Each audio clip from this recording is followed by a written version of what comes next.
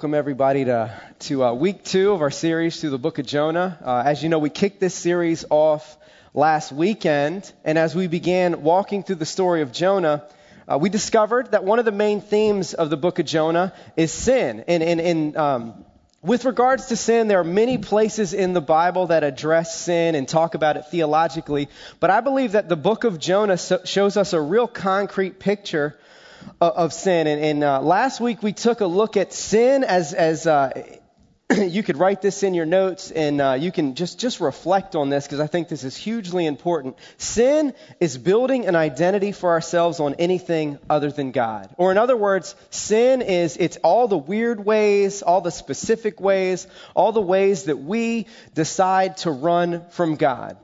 So that's one theme. The other theme that we picked up on or discovered is the grace of God. And the grace of God really is this. It's God's holy refusal. It's God's holy refusal. It's His commitment to refuse to allow our self-destructive agendas or the sin in our lives to be at work without actually doing something to save us from it.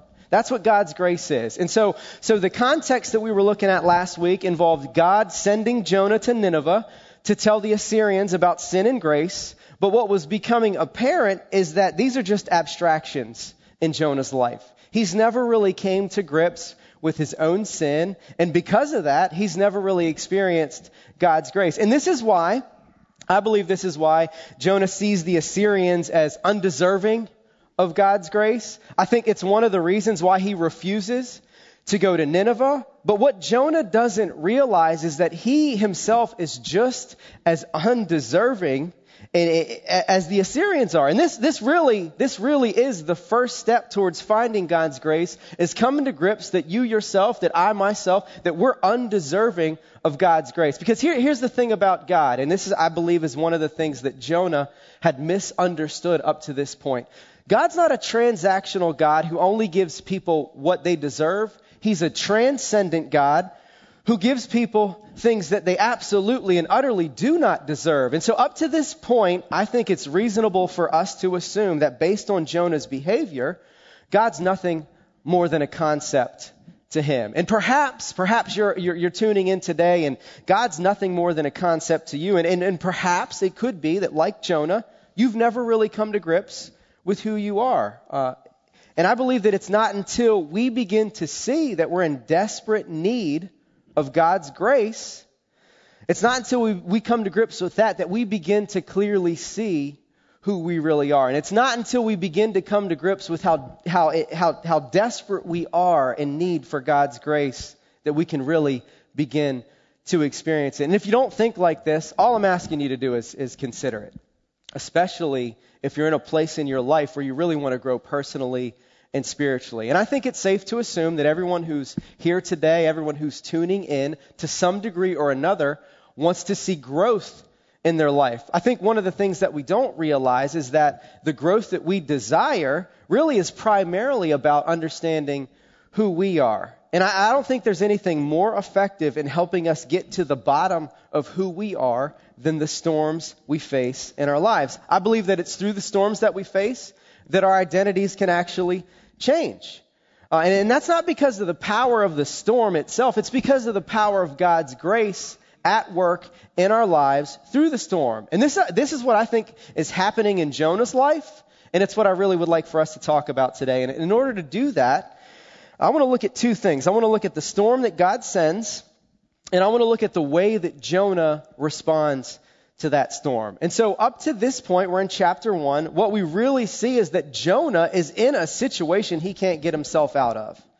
And it's his circumstances that allow him to experience the power of God's grace in a way that actually changes his life. And it all starts when God sends a storm. In verse 4, here's what we read. It says, "The Lord hurled a great wind upon the sea." And now the word hurled is often used for throwing a weapon such as a spear. And then there was this great wind. And that's the same word that God uses to describe the city of Nineveh. And it's the same word that's used to describe God's power as well. And so what we see at work here, what this really is it's a vivid picture of God chasing Jonah down and surrounding him. And because Jonah had refused to go to the great city of Nineveh, he's going to go into a great storm. And this isn't because God's executing a great punishment. This is because God is expressing his great love for Jonah. And so the principle that I think is at work in Jonah's life in chapter 1 of this story is that all sin has a storm attached to it. And so the storm that God sends is both troubling and it's comforting. So the troubling news is, I've already said it, it's that all sin has a storm attached to it. Now, if we were to peruse the Old Testament, what we would find, especially in the book of Proverbs, is that every act of disobedience to God comes with a storm. What this doesn't mean is that every difficulty we face is some sort of punishment for a particular sin that we've committed. It also doesn't mean that people who are living lives that honor God are going to have lives that are free of any storms or of any challenge. In fact, the entire book of Job contradicts the belief that good people will have lives that go well. And if your life is being rattled by storms, it's somehow always your fault. The Bible doesn't assert that every difficulty is the result of sin, but here's what it does assert: that every sin causes difficulty. And so it might be easier for you to think of it like this. I'm sure you've heard this. And it's basically this, that our actions have consequences. And so here's my premise. If God built us to know, serve, and love him, and to love people, anything that we do that doesn't honor our design comes with a consequence. So if we violate the laws of God, we're violating our own design. Think of it like this. You can't treat your body indifferently and expect to have a healthy life. You can't treat people indifferently and expect to have healthy relationships. And we can't put our own selfish interests ahead of everything else and expect to have a functioning society. So in other words, if we violate the design and purpose of things, if we sin against God, if we sin against our bodies, if we sin against the people in our lives, if we sin against society, they strike back. And in some cases, here's what the Bible explicitly says. It talks about God punishing sin. Proverbs 16:5 highlights this. Here's what it says. It says, "The Lord detests all the proud of heart. They will not go unpunished." That's a hard word. And now in other places, it speaks about sin itself punishing us. Here's what Proverbs 21:7 says. It says, "The violence of the wicked will drag them away, for they refuse to do what is right." So ultimately, here's my conviction. I believe that God created us to live for him more than anything else. And what this means is that we're designed to be a certain way. And if we build our lives and meaning on anything other than God, we're acting against the grain of the universe, we're acting against the grain of our design, we're acting against ourselves, and we're acting against other people. And so Jonah ultimately is running from God because he built his life in his identity. And what we learn, here's what he built it on. He built it on something other than God. And here's what he had built it on. He built it on his racial pedigree. So who he was most defined by where he was from and what race he was. And he also built it on religious pride. And because Jonah had built his life on things he felt he had earned, he refused to go to Nineveh because he felt superior to the Assyrians. From Jonah's perspective, they didn't deserve God's grace. They weren't the right race. They didn't believe the right things. They hadn't earned it. And because they hadn't earned the rights that Jonah felt he had earned, they didn't deserve the things that Jonah felt he deserved. And so I'm really not even sure at this point, that I would have had a different mindset. Because something that we need to really reconcile about the Assyrians is this, that they're some of the most brutal people that have ever lived in the history of humanity. The carnage they caused landed them the reputation as a terrorist state.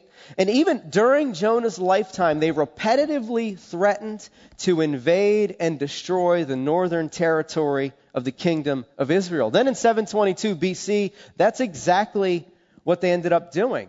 They laid it in ruins, including its capital city, Samaria. And then in addition to all of that, Jonah would have been familiar with the prophecy of the prophet Nahum, who basically said God would destroy Nineveh because of its evil. And so Jonah would have been familiar with all of these things. And so what I'm implying is that there were no shortage of reasons that would have caused us ourselves to not even want to go to Nineveh. But the biggest reason that Jonah doesn't go to Nineveh had nothing to do with the atrocities of the Assyrians. It had everything to do with who Jonah was. The reason Jonah ran, the reason we run, the reason under all the other reasons is because Jonah ultimately didn't understand sin and grace.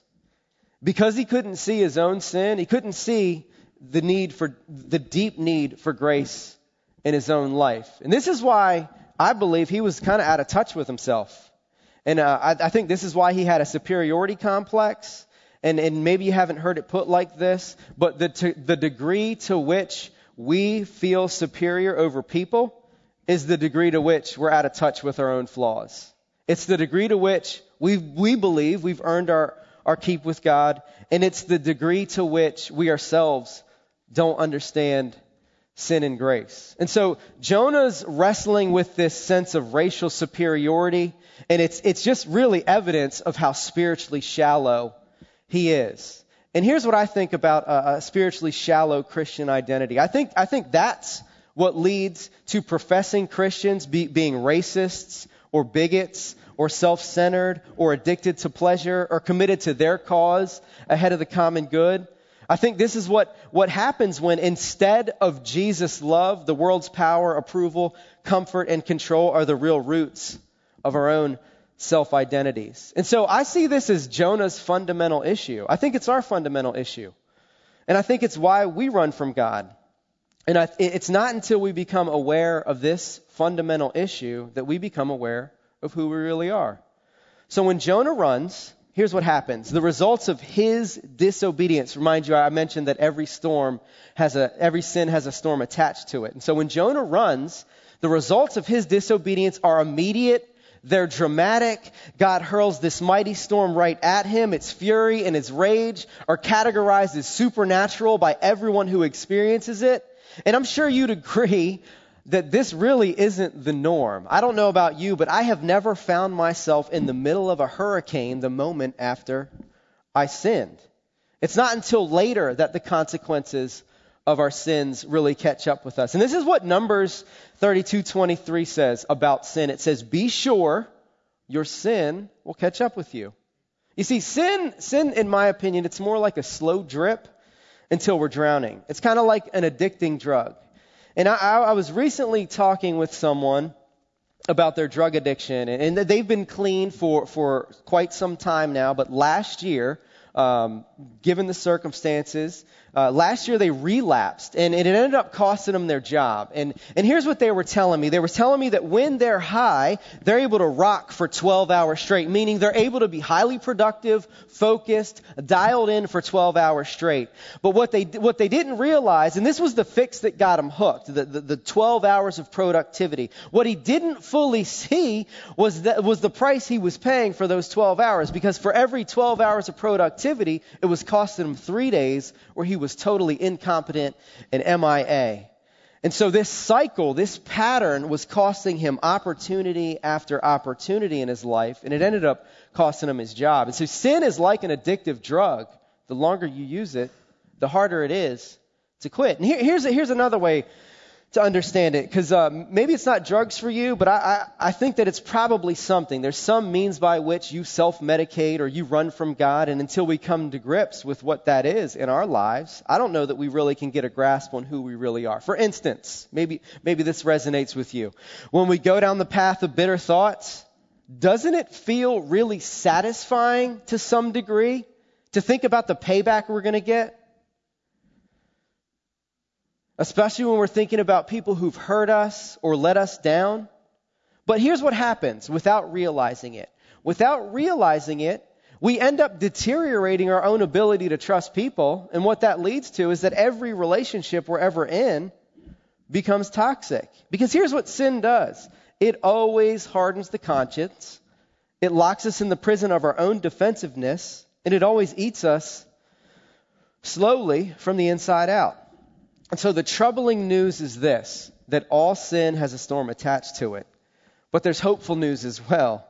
It's because of God's great love for us that the very storms that have the power to crush us can be used to change us by crushing the power of sin in our lives. And so the next principle that I believe is at work in Jonah's life is that every storm that we face, regardless of why we're facing it, has the power to crush the sin in our lives. Now, what the Bible never says is that every difficulty we face is the result of sin. What it does teach is that for followers of Jesus, every storm can help reduce the power of sin in our lives. And so when it comes to storms and suffering, I do think that it's important to point out that the first chapters of Genesis make it abundantly clear that God did not create the world and the human race for suffering, disease, natural disasters, and death. The evil entered the world when we ran from God. But God loves us so deeply that when he sees sin and suffering in the world, his heart is actually filled with pain. This is what the prophet Isaiah was getting at. And here's what the prophet Isaiah said. Chapter 63, verse 9. He says, in all our affliction, he too is afflicted. God's not like a chess player moving pawns to his own advantage. And even though we may never have absolute clarity with regards to the good that God is accomplishing through the storms that we face, we can be certain that God loves us too much to give us over to our own selfish agendas. And it's the power of God's love that makes it possible to use the power of the very storms that can crush us to change us. Look, God can use storms to wake us up to truths that we otherwise would be oblivious to. Storms can help us develop deeper levels of faith, hope, love, patience, humility, self-control. I mean, mind you, these are all the attributes that we really want to see at work in our lives. But storms can develop those things in us like nothing else can. And even people who discard Christianity, here's what I think they would agree with. They're relying on their own limited perspectives, but they too see that continual success really only ever leads to shallowness, right? They acknowledge that the strongest people tend to be the ones who've endured the greatest adversity, the most tremendous failures, frustrations, and losses in their lives. The challenge is we don't always see it like this. And see, just like when we're in the middle of the storm, Jonah couldn't initially see that deep within the terror of the storm, God's love was at work, drawing him back to himself to change his heart and transform his life. And so ultimately, this storm that Jonah was facing, and the storms that we face as well, this storm allowed Jonah, and they allow us to face our failures in order to show us the fundamental flaw in our own soul.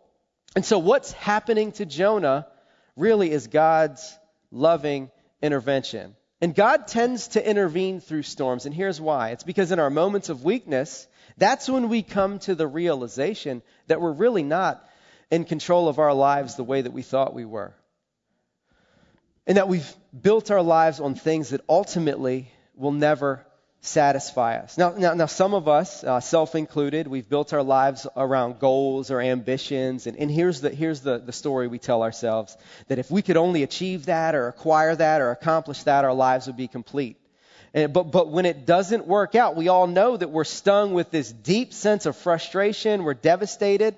But I'm here to tell you that it's God who can use the frustration to show us how weak and dependent we are. And until we come to grips with this, we really can't begin to experience the change we really want in our lives. And so one of the ways God intervenes is through storms of loss. But there's another way, and it's a lot more subtle.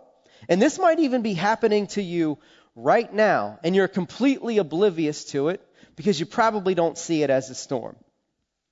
Sometimes God allows us to get exactly what we want. The success, the love, the promotion, the wealth, the relationship, the wealth. And eventually, what happens when we get exactly what we want is we realize that we're no more satisfied than we were before. We're still empty. And what I believe God's whispering to us in those times is simply this. You have everything you thought you wanted, but you're not going to begin to experience the change you really want until you center your life on God. And some of us, I think, we could admit right now that we're bitter. And I would wager you can even point to specific things that have happened to you, things that people have done to you, ways that you've been treated. And you could absolutely justify your bitterness. But I want to give you something to think about. Would you just consider this? Could it be that those people who've let you down and hurt you and burned you, or those experiences that have caused deep frustration in your life, could it be that those people and those experiences are mere occasions for your bitterness, but they're not actually the root cause? Would you consider that perhaps the root cause of the bitterness that maybe you're experiencing right now is not primarily because of what's happened to you? It's linked primarily to how you've responded to what's happened to you. See, I believe that what we're going to learn from Jonah is that our response to the storms in life really will determine whether or not we become stronger and wiser or harder and more bitter. And so I said that every storm can help crush the power of sin in our lives. However, it's our response to the storms we face that determines whether the power of the storm will crush us or help crush the power of sin at work in us.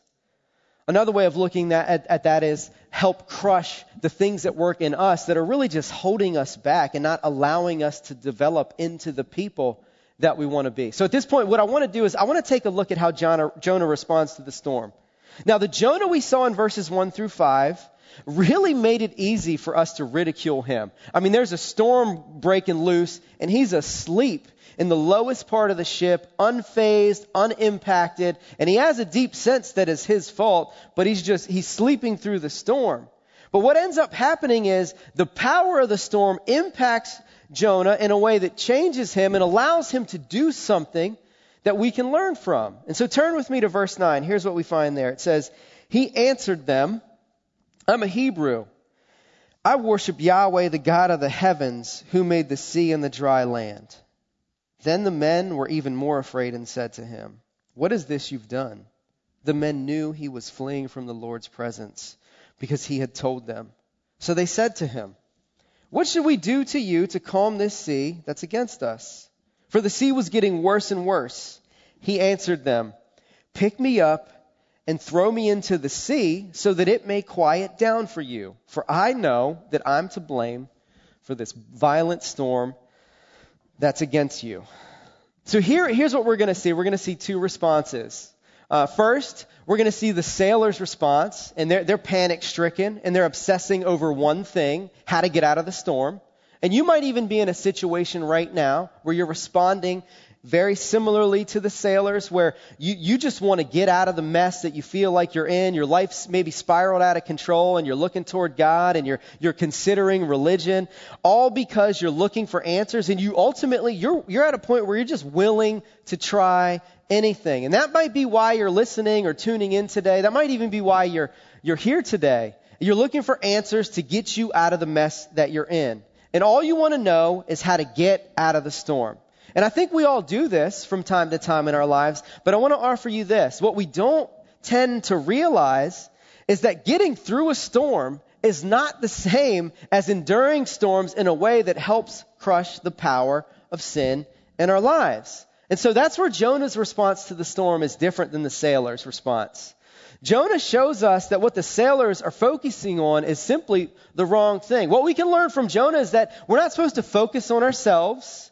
We're not supposed to focus on the mess. What Jonah shows us very plainly is that the way through the storm can only be found outside of the storm and outside of yourself. Jonah responds by looking up to God. He gets his mind off of himself and off of his problems, and he fixes his eyes on God. In verses 9 through 12, Jonah's no longer running, he's no longer sleeping, he's standing up and he's facing the storm. And when the storm ensued, the sailors were fervently trying to figure out what had caused this storm. And that's when Jonah stands up and he says, "I'm responsible for this storm." He's doing this openly. There's no excuses. There's no deflecting. He takes complete ownership. And he says, "This one is on me, and if you don't believe me, pick me up and throw me into the sea, and it will become clear that all of this is my fault. And what we see here, one element of things that we're seeing here is that oftentimes the storms of our sin don't just break on us. They break on everyone in our path. And so the storm that's the result of Jonah's sin at this point is endangering the lives of everyone in its path. And like those sailors, many of us have had the storms of someone else's sin break on us, the storms of someone else's bad decisions or abuse or rejection or wickedness that's left us hurt or even left our lives in ruin. And when that happens, here's what tends to happen. The people who've hurt us oftentimes look away from us. But instead of looking away from the people his sin is hurting, Jonah looks right at them. And I believe this is significant. You see, Jonah had refused God's mission largely because he didn't want to extend mercy to people that weren't like him. He had this deep-seated hatred for Assyrians and anyone that wasn't ethnically Jewish the way that he was. And in fact, this boat is filled with the type of people that Jonah deeply hated. But instead of rejecting them, he's embracing them. And I think sometimes the first indicator that we're coming to our senses spiritually is that we're thinking of anybody other than ourselves, especially the people we've hurt. And so Jonah looks at these people whose lives he's endangered, and he says something like this. He says, "You're dying because of me, but I should be dying for you. I'm the cause of this storm in your life, and I want to make it right. Throw me in." Jonah's coming to grips with reality.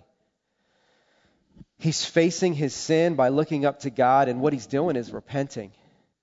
He's owning his failures. He's owning his mistakes. And because of that, he can now face the people in his life, even the ones he has hurt. And look, it's not until our sin and our hurts and our needs and our problems and our pains take their true proportion that we begin to see reality. And that's what's happening in Jonah's life. As his gaze focused more and more on God, his life began to transform and the storm began to shrink. Look, the reality in our lives is that storms are going to come. And the question really is, how will we respond? If we face them alone, they have the power to kill us. But if we face them by keeping our eyes fixed on God, God can use the power of the storm to kill the power of sin at work in our lives. This is how we become the people that we really want to be. And Jonah shows us that when we fix our eyes on God through the storm, God can transform us into people who have this tremendous buoyancy of spirit, a wisdom, and a depth that we never realized we could have. Look, the ones who repent, the ones who kneel down, the ones who don't demand their rights, the ones who fix their eyes on God are the ones who are changed by the storm instead of being crushed by it. Jonah's response, here's what it shows us. It shows us that the way through the storm is found outside of the storm and outside of yourself. That's why the storm was capable of crushing the sin in Jonah's life instead of crushing him. And so when Jonah tells the sailors to throw him overboard, he's no longer focusing on himself. He's not focused on the storm. He's focused on God, and he's focused on the people in his life. And when the sailors throw him overboard, without even knowing it, Jonah is finding God's grace for the very first time in his life. Because underneath the water, Jonah's going to experience a depth of God's love like he's never experienced, because right there in the heart of the storm, God has provided something that Jonah didn't expect. It's something that Jonah didn't deserve. It's something that would save Jonah's life. And it wasn't until Jonah repented and said, "God, I give myself completely to you, and I want to own my mistakes, and I want to do whatever is right," that he begins to experience the love of God. And so what Jonah does in these final verses of chapter 1, it shows us a picture of what our lives will begin to look like when the power of sin in our lives is crushed. Pick up with me in verse 14. Here's what it says. It says, "So they called out to the Lord, 'Please, Yahweh, don't let us perish because of this man's life, and don't charge us with innocent blood. For you, Yahweh, have done just as you pleased. Then they picked up Jonah and threw him into the sea. And the sea stopped its raging. The men feared the Lord even more, and they offered a sacrifice to the Lord and made vows. Now the Lord had appointed a huge fish to swallow Jonah. And Jonah was in the fish 3 days and 3 nights. So what I really want to focus on is what arose in Jonah.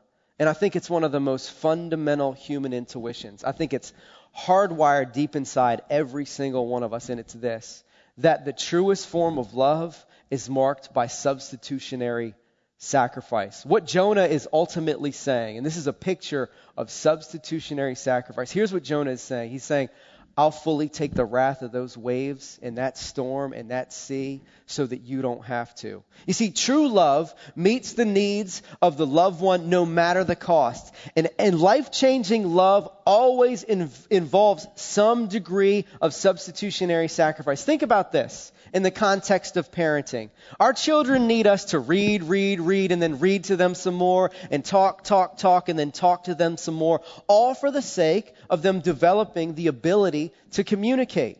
And by and large, their social skills, their emotional well-being, their intellectual abilities, their capabilities of managing and navigating and resolving conflict, really all are shaped by how much time we decide to invest in them. And this doesn't happen outside of parents making great sacrifices now and for years to come in the lives of their children. If we as parents aren't willing to lose our freedom now, our kids will never experience freedom later.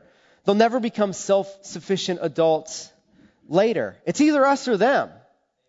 Right? It's either us now or them later. And so here's another way of looking at this. Whenever we keep our word, despite the cost, whenever we forgive someone who doesn't deserve it, whenever we walk with people through suffering, regardless of the emotional drain, we're loving in a way that involves substitutionary sacrifice. And what that really means is that our loss of time, money, emotional energy really is ultimately their gain.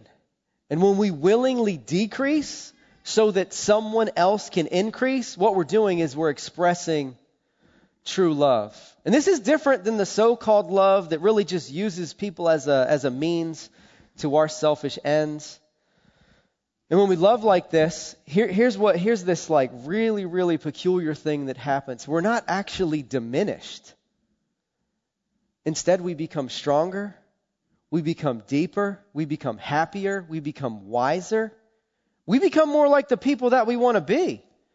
And all of that really just serves as evidence of the power of God's love at work in our lives. That's what's happening in Jonah's life. And if this is what true love looks like, we shouldn't be surprised that this is exactly how Jesus loves us. And this is the reason why this kind of love is so transformative to us. The reason why it's so transformative is because this is the way that God loves. And we're made in God's likeness and image. Look, true love is the only thing that can actually complete us. And the only way that it can complete us is if we let it in. And that's what Jonah's doing. He's letting it in. He's repenting, and he's allowing this deep, true, unwavering love of God to enter his life. And what it's doing is it's transforming Jonah's life. And ultimately what it's doing, what it causes Jonah to do, is it causes Jonah to do something that really points to Jesus. And so later on in his ministry, when Jesus pointed to and spoke of the sign of Jonah, and he took the time to call himself greater than Jonah, what he really was getting at is that as Jonah was sacrificed to save the sailors, he would die to save us. Now, it's important that we point out some differences between Jesus and Jonah, because there are a ton of them. And they're really, really profound. You see, Jonah was cast out for his own disobedience, for his own sins. But Jesus was cast out for ours. Jonah went under the water and he came near to death. But Jesus suffered death and endured God's wrath when he came under the full weight and punishment for our sin. And now I realize that there are many people out there that find the idea of God's wrath and God's punishment to be troubling. And that's even if you're a person that you might disagree with God's wrath or really wrestle with that. But here's what I believe you agree with. I believe that you agree that a real passion for justice always comes with a righteous anger. And so I'd ask you to consider this, that if we deny God's wrath against sin, it doesn't just rob us of a full view of God's holiness and justice. Here's what it does. It diminishes our view of God's grace and the deep sense of wonder and love and worship that we should have when we see what Jesus has done for us. So unlike Jonah, who was facing a storm because of his own disobedience, Jesus, in a willful act of obedience, takes the full divine condemnation so that there's none left for those of us who've placed our trust in Jesus. He drains the cup of divine justice so that there's not a drop left for us to drink. He endured the ultimate storm and paid the ultimate wages of sin through his death so that God can use the power of the storms we face in this life not to crush us, but to crush the power of sin in our lives. You see, I think Jonah had a problem and it was a deep conviction, and I think it's really similar to one that we have. Maybe it's this underlying belief that perhaps you're aware of or unaware of, but I believe that to some degree or another it's there in us. And it's this, that if we fully surrender our will to God, we're never going to become the people that we really want to be. And I want to offer you what I believe is ultimate proof that belief is nothing other than a lie. And I think it's found in a God who's willing to substitute himself for us, who's willing to suffer so that we may go free. Look, that's the kind of God that you can trust. In fact, I think it's completely unreasonable to believe in a God who doesn't substitute himself in the way that Jesus substituted himself for us. Here's why. How could we live in a world that's filled with real pain and loss and then worship a God who's so distant and separated from it that he's immune to it? Look, Jesus is a God that knows exactly what storms are like because he came into the world. And he experienced life just like we do. And he faced the most powerful storm, the wrath and the justice that we deserved to crush the power of sin in our lives. Look, regardless of what you believe, I think you know this. You're either in a storm right now or one's coming. And you can decide to respond to those storms however you'd like. But I want to offer you this. This is what I think Jonah believed. And this is what I think if we can get this could transform our lives. That the only way to get through a storm that's more powerful than you are is to look to someone who's more powerful than the storm. And that someone is Jesus. And because of God's great love for us, the very storms that have the power to crush us can be used to change us by crushing the power of sin in our lives. And it's not until the power of sin in our lives is crushed that we begin to become the people that we really want to be. Let me pray for us. God, one thing is certain in this life, and it's that we're going to face storms. And in fact, many of us right now, we're in the middle of a storm that we didn't anticipate, that we didn't see coming, that we feel like is getting the better of us, that frankly, we don't even know how to handle. God, we're walking through loss. We're walking through diagnosis. We're walking through turmoil. And God, you're the God that is in full control of the storm. And what we're asking you to do is show up for us the way that you showed up for Jonah. Reveal yourself to us as the God that's capable of using the power of the storm to change us and transform us into people who love like you, people who love the world the way that you love the world, people who have a steadfast, steely determination to keep going. God, we ask that you would use the power of the storms in our lives to change us, to crush the things that we know are in our lives that are holding us back. from becoming the people that we want to be. God, use the storms that we're facing right now to make us into the people that you want to be. God, we love you, we thank you, and we worship your holy name. Amen.